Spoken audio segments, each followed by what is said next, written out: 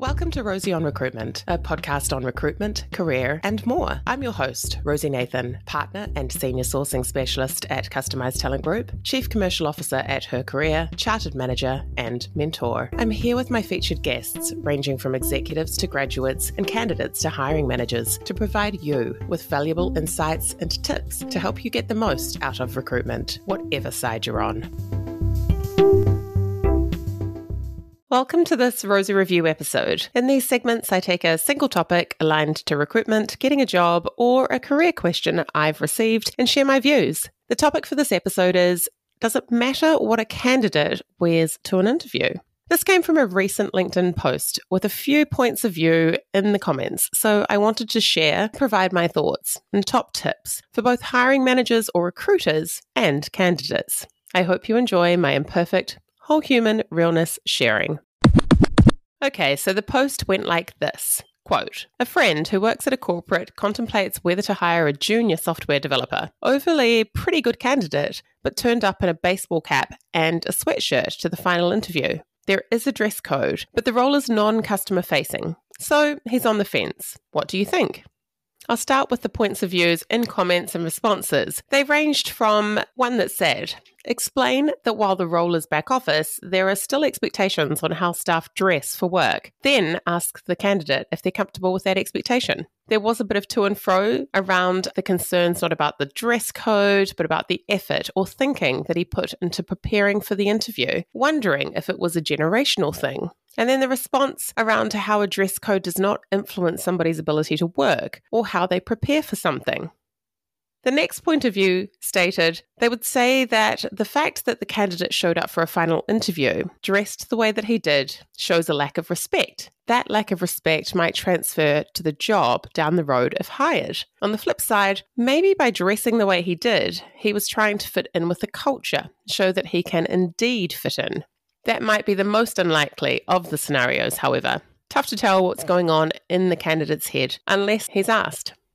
The next point of view, your friend should make sure the candidate knows what they're getting into. This person had had a job interviewing and he was in grad school. Reading the employee manual while waiting, he saw he was violating two of the rules. He had facial hair and was wearing a non-white shirt. He decided it was probably not a place that he wanted to work.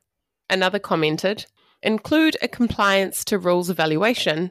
Ask the candidate if they're aware of the dress code. And then someone stated, if the developer can deliver what is required, I wouldn't care if he came to work dressed as a pirate every day. Such a superficial thing to judge someone on. As you can see, a complete range of opinions. So what was my take on this? Well, in summary, I shared how I know managers in software firms that do wear baseball caps to work regularly, and sweatshirts and t-shirts and jeans. Have the conversation of expectation regarding dress code and whether that works for the candidate. If it is non-client facing, is it that important if the candidate is good at the role and a great culture and values fit? I believe a lot of organizations have now moved beyond that, particularly post-COVID. So again, the response was around, if it's a regular day-to-day, that's fine, but as an interview, could this potentially be a lack of effort, respect, or part of the culture? This is where I really dug in. So to me, more and more, we're seeing candidates wanting to connect with organizations in an authentic way without hierarchy or show. Of course, this is industry dependent. Now, I turned up to my first entry-level customs runner interview when I was 19 years old in a pencil skirt suit. I really don't know many 19-year-olds in software that would do that. Not due to a lack of respect, but due to a lack of knowledge, exposure, or an understanding of what the culture is for that particular role. A decent recruiter would prep the candidate for client expectation. I have this conversation with a number of new entries. Not all have role models that they can ask or be guided by. My recommendation is to have the conversation directly. Don't make assumptions about their thought process. It could be one of any number of reasons why. Then again, it could be that the candidate is just too casual for the environment and it wouldn't work out. But discounting a possible future rock star in the business over a cap and sweatshirt in an interview and reading into the meaning of it without opening communication, I believe says more about the organization and the hiring manager and the process than the candidate. So moving on from the conversations that were in the post. Earlier, I promised top tips. So here they are. My top 3 tips for hiring managers and recruiters. Do prep your candidates well. Don't make assumptions that they will know what is or is not appropriate for a particular interview with a particular industry or business type. 2, don't discount a candidate based on initial dress appearance or your frame of reference around how you would present in a particular situation. Find out why they thought that was appropriate if it wasn't. 3, look beyond your normal hire comfort. If everyone in your office looks and acts the same, you probably have a diversity issue. And my top 4 tips for candidates. 1, when in doubt, dress more, not less formal for an interview. Obviously, I'm not talking tux or ball gown formal, but instead of a t-shirt or sweatshirt, wear a polo or a shirt. Instead of shorts, wear a chino. And please don't wear slides or jandals. Wear a nice sneaker, or better yet, some good shoes. 2, if you've walked into an interview and you feel you've drastically over or underdressed, own it by bringing it up yourself. You could use something like, I wore this today because I thought it would be appropriate to the environment I would be working in, but I seem a little over or underdressed. I hope that's okay, and if I'm successful, look forward to becoming more familiar with your dress code. Or you could use, I'm a little surprised by how over/underdressed I feel. Would I also be expected to wear XYZ if I was successful? Owning it puts you into a position where you can have the conversation and alleviate the doubts of the hiring manager and interviewer.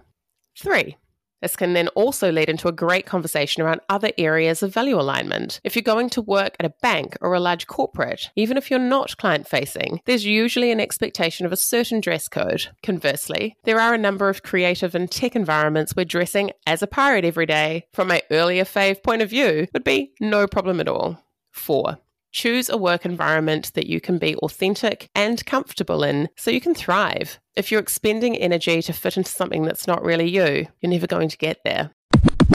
Although it shouldn't be an overriding factor in your interview, what you wear as a candidate is part of the process that you have control over. If you don't have an appropriate attire for your interview and your budget is stretched, ask friends and family. Reach out to Dress for Success for women, or Fix Up Look Smart for men, or visit a second-hand recycle boutique. Don't forget, if you have a recruitment or career question, send me an email or voice memo. My contact details are in the show notes. If you're curious, I'm sure others out there are wondering too. I'd love to hear from you and answer your questions on an upcoming review episode.